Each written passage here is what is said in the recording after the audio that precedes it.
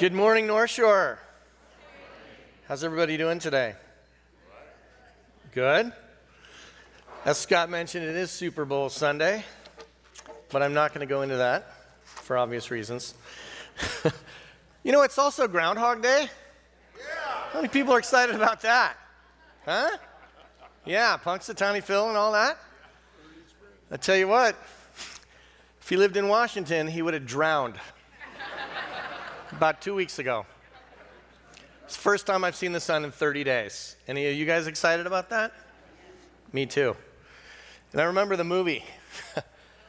So if we're in the movie right now, you get to listen to my sermon over and over and over and over again. Let's hope not, right?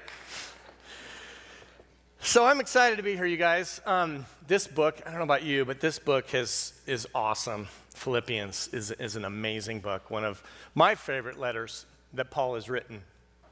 And imagine writing from a prison cell. I don't know about you guys, but to me that would be one of the most depressing places to write.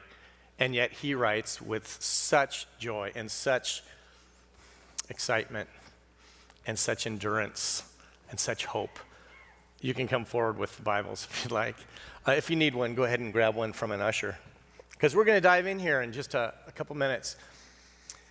You know, Sanjay opened up with just an amazing overview of the book of Philippians and some of the historicity of that book. Then Scott last week talked about Paul in prison, dealing with his suffering and having joy in that.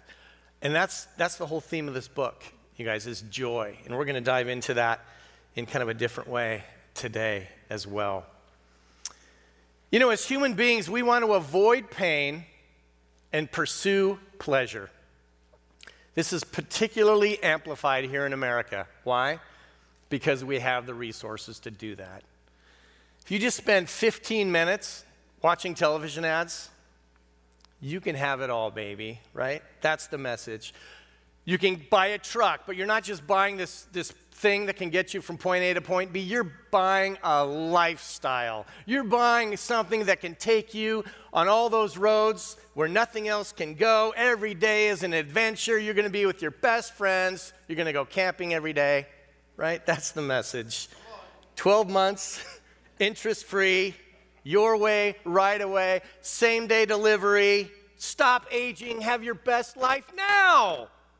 Get that thirsty 2-ouncer, huh? You can have not one, not two, but 3, whatever it is, if you order now, right? And here's the message. Every single one of these things is meant to make you happier. Because that's our goal, right? I don't think so. You know, Paul's hope for himself as he's in prison, as he's writing to the Philippians here, is that he is finding joy in all of this. And if you have your notes there, that first box you can fill in is Paul's hope for himself is finding joy in his present reality. You see, Paul's in Rome. He's in prison. In the next 2 years, Rome will burn, and Nero will blame Christians, and he will put Christians up on poles, and he will use them to illuminate the streets of Rome. Even now, Paul's bold witness is beginning to cause problems for the Philippians. Now, they have the Roman citizenship, but soon they will be considered traitors of Rome. What will be their resolve? What will be their convictions? Will they be able to stand firm and endure what is coming? I think these are the kind of questions that Paul has for them as he writes this letter. And even now, people, this is crazy, but people are preaching the gospel in order to stir up trouble for Paul, who's in prison. Who would have thought, right? But Paul's okay with this, because as long as Christ is being proclaimed, regardless of the motive, he says, I will rejoice. And Paul says, yes, and I will rejoice. So let's read this together, this section that we're going to talk about today, Philippians chapter 1, starting in verse 18, going through verse 30. Paul says, yes, and I will rejoice. For I know that through your prayers and the help of the Spirit of Jesus Christ, this will turn out for my deliverance, as it is my eager expectation and hope that I will not be at all ashamed, but that with full courage, now as always, Christ will be honored in my body, whether by life or by death. For to me to live is Christ, and to die is gain. If I am to live in the flesh, that means fruitful labor for me, yet which I shall choose, I cannot tell. I am hard-pressed between the two. My desire is to depart and be with Christ, for that is far better. But to remain in the flesh is more necessary on your account. Convinced of this, I know that I will remain and continue with you all for your progress and joy in the faith, so that in me you may have ample cause to glory in Christ Jesus because of my coming to you again.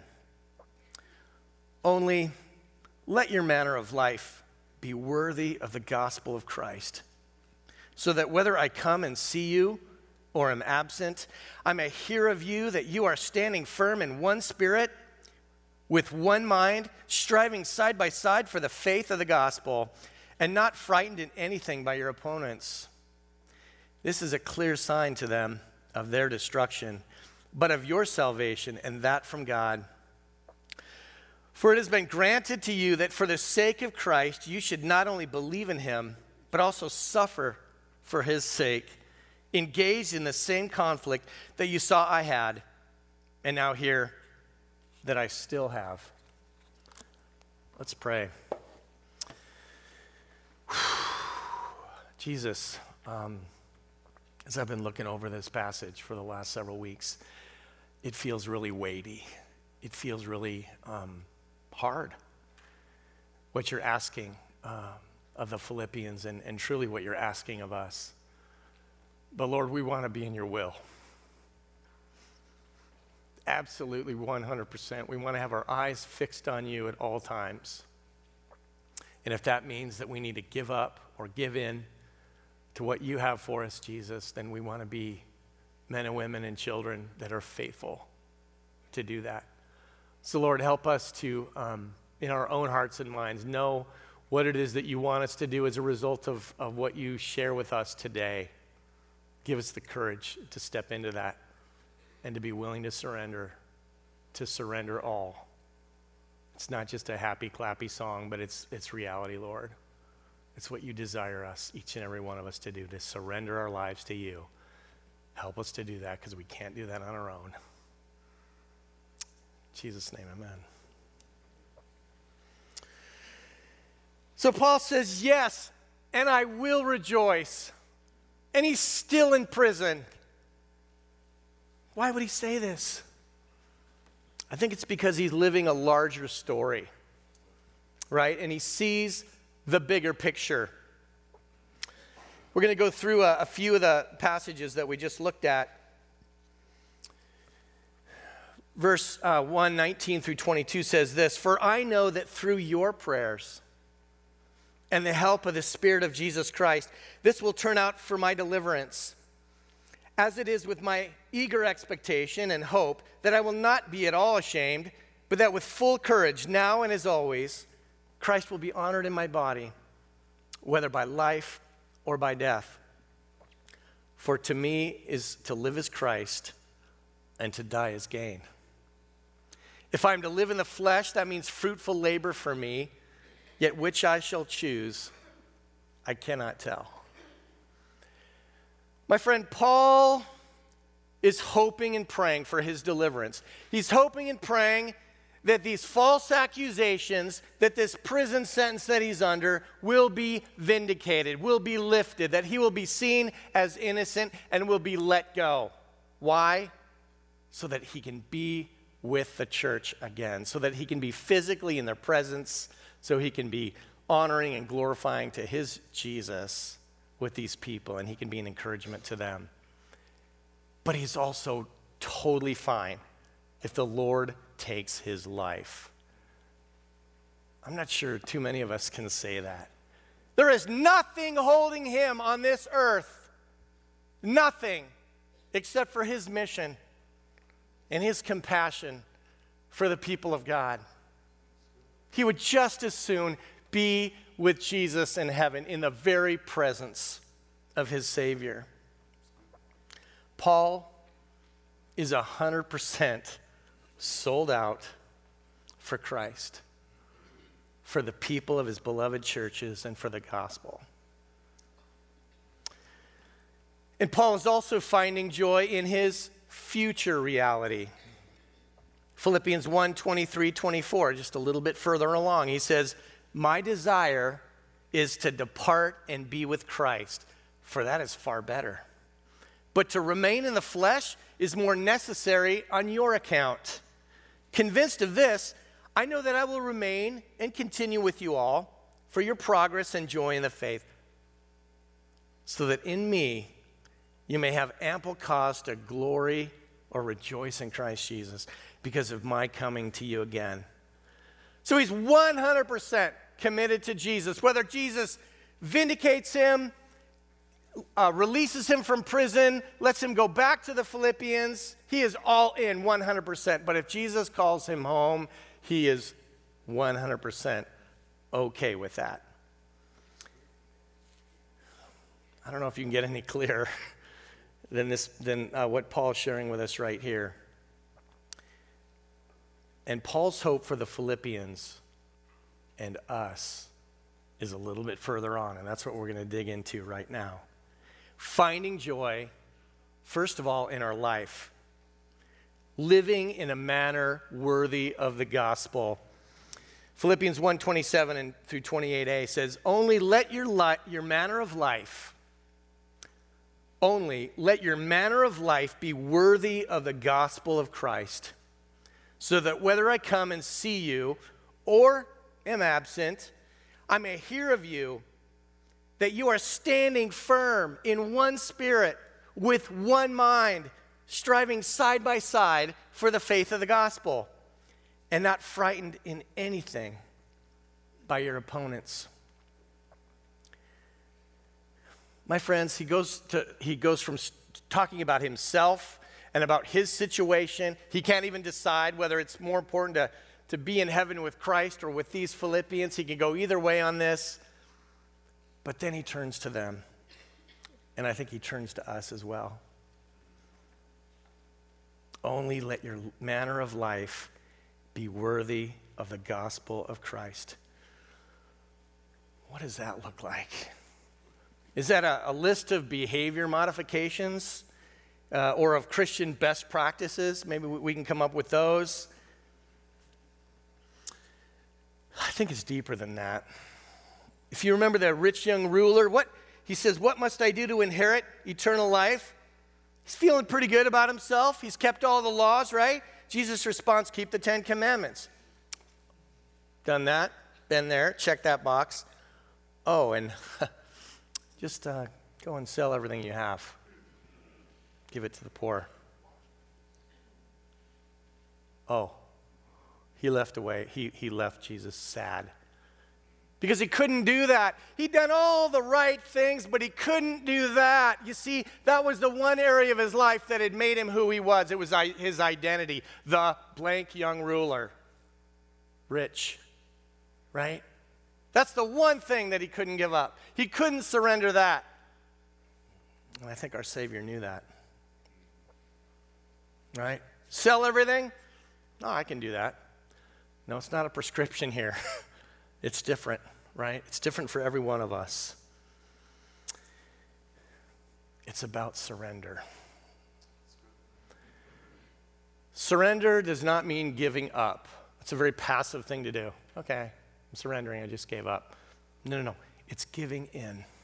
It's giving in to what Christ has for you. It's giving in to what he's calling to in your life by putting our life and our hopes and our dreams and our plans totally in the hands of Jesus Christ. Saying, everything I have is yours. What do you want to do with me? My stuff, my life.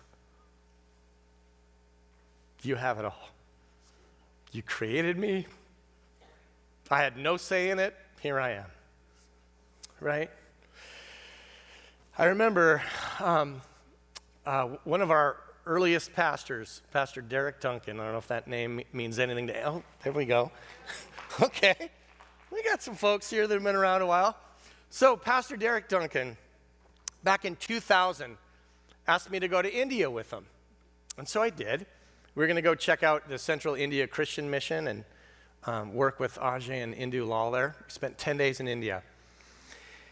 And we kind of went back and forth preaching in a few different villages. And this day happened to be my turn to preach. So we got in the car and we're heading out into a remote, what Ajay called a tribal area, and a place that very, very few people had ever seen a person like myself or had heard the gospel. So I was excited, and we're in the car and we're going, over these just goat trails, I'll call them, not even a road really, about 5 hours worth. And we were about halfway through the trip, and Ajay, I'm sitting in the front seat, and Ajay leans forward and he says, "Hey, I don't want this to alarm you guys, but in this same area that we're going to, 1 year ago, a missionary named Graham Staines and his 2 young boys were preaching the gospel here, and they threw them back in their Jeep, and they burned them alive, killed them." And he leaned back, and I'm like, what in the world? And I just started, you guys, it was the most silent next 2 hours. And I'm just thinking like, okay, Jesus, okay, we're in a Land Rover, that's different. I mean, we're going to the same place. It's my turn. I'm preaching the gospel. Great. No, seriously though, it's the only time in my life where I literally was just looking back on my life and I was asking Jesus this very question: have I lived my life in a manner worthy of the gospel? And I said, God, if you take my life today, there's nothing I'd rather be doing than giving your good news to these people. So it's very real to me, and I'm telling you, from that day, at least that day, to live was Christ, and to die would have been gain. And I pulled up to the village, and here's the other thing. I brought a couple of messages. I worked with college students at the time, and I had a couple of messages I'd brought from America, that I'd given to college students, and they weren't. I just knew, this is not what these people need. But I had no message, and I'm pulling up to the village. I like to be prepared, and I'm not prepared. And the kids are starting to come out to the vehicle, and then it was like, boom, like the Lord totally downloaded to me what needed to be said. And it was basically this: I want you to tell 3 stories. First story, 1 Kings 17, where Elijah's on Mount Carmel and he's going up against 450 prophets of Baal. Tell that story, because I want them to know that God is all powerful, more powerful than the 60 million gods that they have. I said, okay. Second message, tell them about the woman at the well in John 4, because I want them to know how incredibly personal I am. Thirdly, tell them about the prodigal in Luke 15, because I want them to come home, and I want them to know how much I love them. You guys, I couldn't have thought of anything better than those 3 stories, and I just told them. And then Ajay wrapped the whole thing up with an amazing gospel message, because that's what he does. And we saw hundreds of people come to faith and were baptized that very day. Like I said, I've never seen anything since or before that quite in that way, but I truly believe that God used that day to say, Mark, there's a new chapter opening in your life, and it's one of surrender.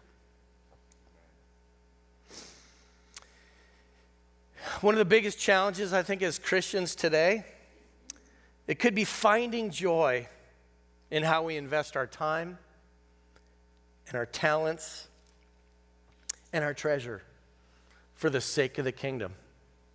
I mean, imagine Jesus asking you this question: what did you do with what I gave you? To me, that's one of the hardest questions in the world, right? What did I do with what I gave you? Because for every single person in this room, it's different. And it's not about resources necessarily. That might be part of it, like with the rich young ruler. It might be about your talents. It might be about who you are, who he's created you to be uniquely, who you're involved in, the lives of the people around you. What have you done with what I gave you? I think that's the simple question that he's asking each and every one of us. How would you answer that? I'd say many of us live a very dualistic life. We come to church, we give our tithe, we serve in some capacity, maybe we fulfill some kind of a civic duty outside of church. But our motto would be more like to live as Christ, plus other pursuits like work, leisure, accumulating wealth, friends, influence. See, I think too often the plus factor becomes our primary passion. For to me, to live is my work, my hobbies, my free time, my retirement, and we hold on to those things so tight. Christ is not really our singular focus or our passion like it is in Paul's life. You know, I used to work with college students, and one of the reasons I loved working with college students is because when I would say go, they would say, when do we leave? Right? They're mostly broke. They have no money. That didn't stop them, right, for the most part. Now when we say, or when we're asked to go, we say, how's that even possible? I mean, I've got a spouse, I've got kids, I've got car payments, I've got house payment, right? We come up with this huge list. I got a career, I got no time off. What if we could declutter and downsize our life enough to say like the prophet Isaiah in Isaiah 6:8. Then I heard the voice of the Lord saying, whom shall I send, and who will go for us? And I said, here I am, send me. Instead of saying like I would say, but wait a minute, I have a lot of questions, right? You guys know my wife, Sam.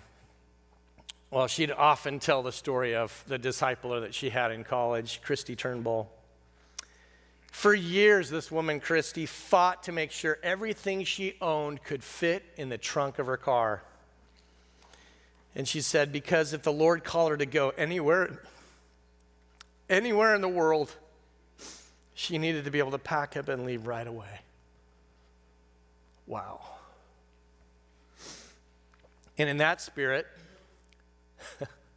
Sam wants to downsize.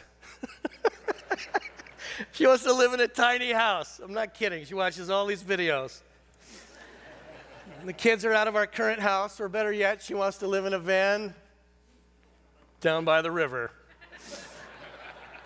I'm no Chris Farley, right? I'm like, well, where are the grandkids going to stay? I mean, how can we have visitors? If it's raining, sorry, don't come over. You have to stay outside. If I have to go outside just to change my mind, that's not going to work. So I don't know. I mean, I struggle with that, right? But I do agree. I think especially here in this country, we have too much stuff. And that can distract us from what God has for us, whatever that is. So what does surrendering your life for the sake of the gospel look like? Paul's hope for us was also finding joy in our faith, boldly living it out with others. Philippians 1:27-28 says, standing firm in one spirit, with one mind, striving side by side for the faith of the gospel, and not frightened in anything by your opponents. This is a clear sign to them of their destruction, for by your salvation, and that from God. You know, I remember one of the hardest conversations I ever had with my father. Sam and I had been married a couple years, and she was working as a jewelry buyer for Lamont's. I was working on the sales floor in men's furnishings for Nordstrom, 5 years into it now. We're both doing well, You know, we're young yuppies growing up. My dad's happy. I bought my first car. I'm wearing a suit every day. I mean, he couldn't be happier. He's not a believer, okay? So in his mind, I was being successful. And then one day, I said, Dad, I need to talk to you. I said, let's go out onto the deck. And I just sat down more because I couldn't stand at that point, because I had to tell him something. I said, Dad, I feel like the Lord's calling me to leave Nordstrom and go work with college students. Tell them about Jesus. And I won't get paid for it. I get to raise my own support. Woo! Yeah. So let's just say that was a really difficult conversation for me to have. I literally could not tell him without just tearing up, because I knew. Why? Because I was his only son. And I wanted him to be proud of me. I wanted to do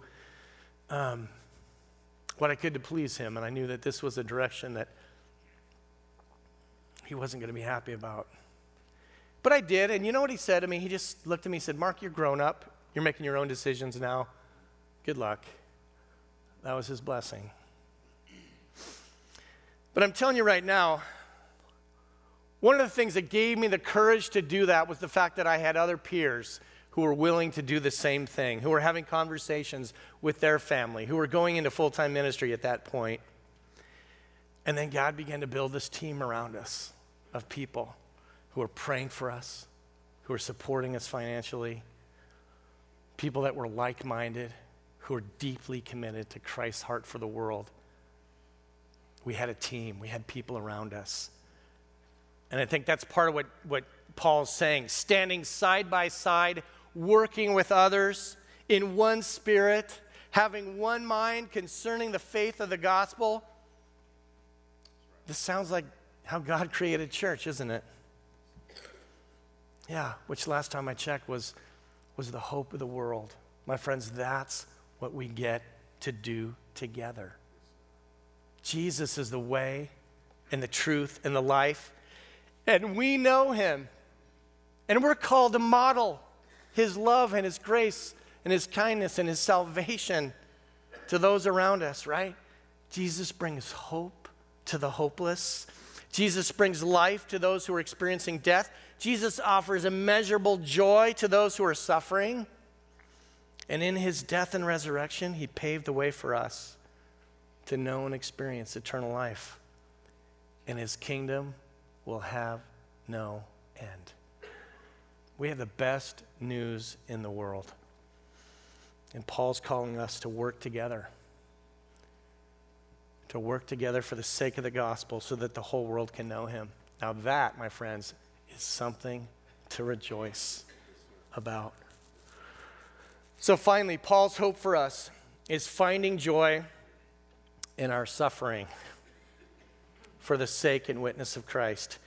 Paul says in the last two verses here, Philippians 1:29 through 30, For it has been granted to you that for the sake of Christ, you should not only believe in him, but also suffer for his sake, engaged in the same conflict that you saw I had, and now hear that I still have. What? I mean, believe in him? I got it. Praise the Lord, bring on the hallelujah chorus and all that, right? But suffer? Suffer for his sake? Or be engaged in the same conflict that Paul's living in right now, being falsely accused, harassed, beaten, imprisoned for Christ's sake? No thanks. See, we're called to live into the life, death, burial, and resurrection of Jesus Christ, right? What does that look like? Most of us want to skip right past Friday and Saturday and go right to Resurrection Sunday, right? Every Sunday is Easter Sunday. It's interesting, you guys. I remember back again when I was a college student, and I'm going to these conferences. They're called Christmas conferences right after Christmas, 5 days, 1,000 people together in a ballroom. I mean, all kinds of students from all across like 5 states, staff. We're having the most amazing time imaginable, right? We're hearing from these amazing guest speakers, and they're preaching the word, and they're standing up there, and they look so put together. They look so full of faith. They look just like everything is amazing, right? And I'm like, wow, these people are so full of faith. They're so godly. I want to be just like them. That's what I was saying from my seat. But then I'd hear a little bit more about their story. My friends, every single one of them at some point suffered, had difficulties, trials, lost people near and dear to them. Some of them lost a child. I started hearing these stories, and I'm like, okay, Lord, wait a minute. I want to be just like them, but I don't want to go through that. Is that possible? You guys know the answer to that, don't you? No. No, it's not possible. You see, the road to having a deep understanding and empathy for those enduring trials of many kinds, or having an undying hope and optimism about the future when things seem so dark and indistinguishable, that road, it has sections of suffering. It's paved with suffering. And there's no detours. I love Romans 5, 2-5. It says, and we rejoice. Joy keeps coming up, my friends. And we rejoice in the hope of the glory of God. Not only that, but we also rejoice, you ready for this? In our sufferings. Knowing that suffering produces endurance, and endurance produces character, and character produces hope. And hope does not put us to shame, because God's love has been poured into our hearts through the Holy Spirit who has been given to us.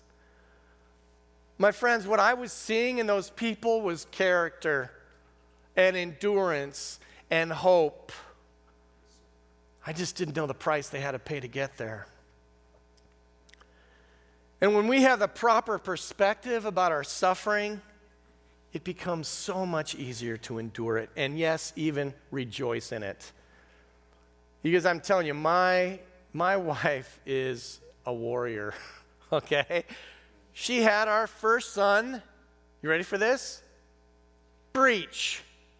If you're a woman, what am I saying right now? Ouch. Right? She had him backwards, our first son. Doctor didn't know it until he was down the birth canal. It was too late to push him back up again. He was coming backwards. All these extra medical personnel in there, these emergency doctors. Not supposed to do that with a first-time mom, right? She had no epidural. She didn't want one.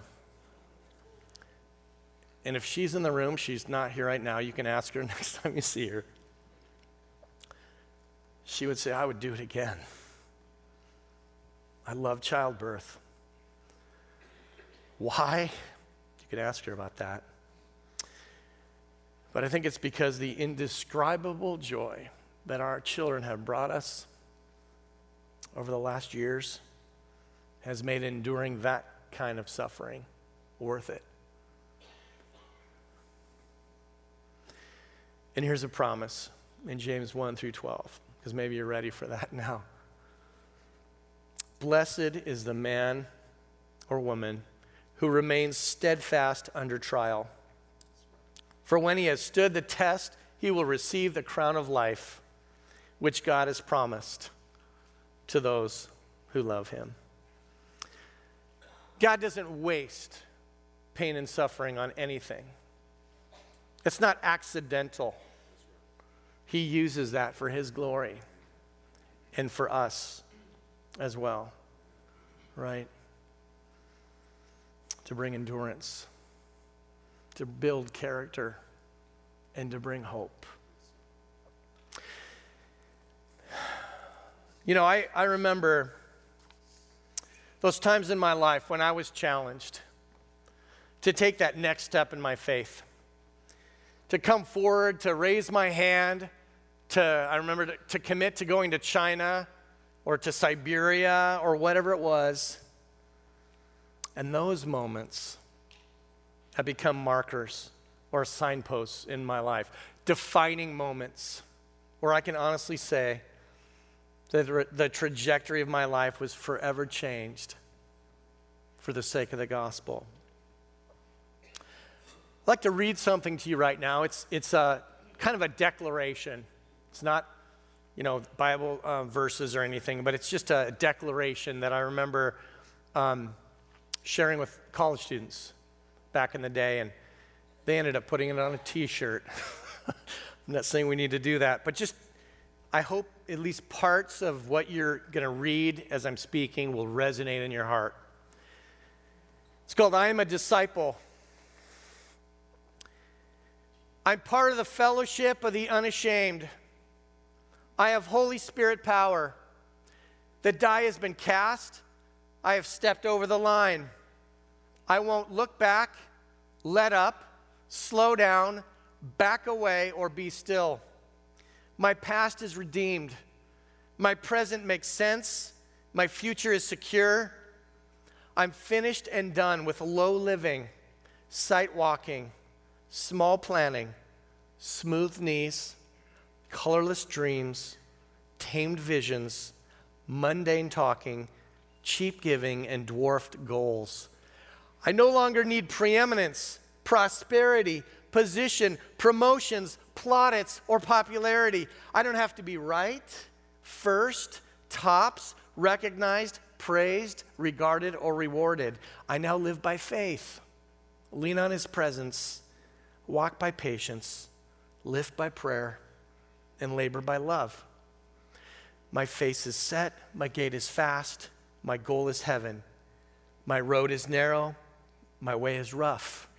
My companions few, my guide reliable. My mission is clear. I cannot be bought, compromised, detoured, lured away, turned back, deluded, or delayed. I will not flinch in the face of sacrifice, hesitate in the presence of the adversary, negotiate at the table of the enemy, ponder at the pool of popularity, or meander in the maze of mediocrity. And when He comes for His own, as I lay on my face before my King and my God, may He gently raise my chin, look me in the eye, and say, "Well done, my good and faithful servant. Well done." My friends, as we wrap things up here today, again, some of the most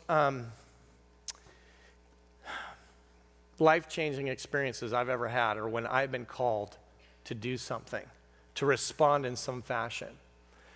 And so as you've heard this message, as you've experienced the life of Paul a little bit today, as you've even heard the words of that declaration there, I'm going to invite us, those of us who want to take the next step in surrendering to Christ. I want to be careful here to say, I'm not saying everyone here has to become a missionary, quit your job, go overseas. I'm not saying that. Maybe for some of you, that's exactly what the Lord is telling you. But for many of us, He's calling you to surrender right where you're at. And what does that look like? In your family, at your work, with your peers? What does that look like? Maybe you're having to endure really difficult things right now. And Christ is saying, just give it to me. Just put it in my hands. Or maybe you're asking for the boldness and the courage to be a witness for Christ in your workplace, and you've had a really hard time doing that. Just come. We're going to have the worship team come up here right now. We're going to have anyone here that's on the prayer team come up here right now. And we want to pray with you. We want to pray that God will give you the courage to take the next step, whatever that is. You know what it is. Or maybe you don't know what it is, but you're asking God, what is the next step for me to step forward, to surrender my life? So as the music begins to play here, come forward. We'd love to pray with you. We'd love to see what the Lord has in mind for you as you surrender and continue to surrender your life for the sake of Jesus, for the sake of the gospel, for the sake of the church. Thank you.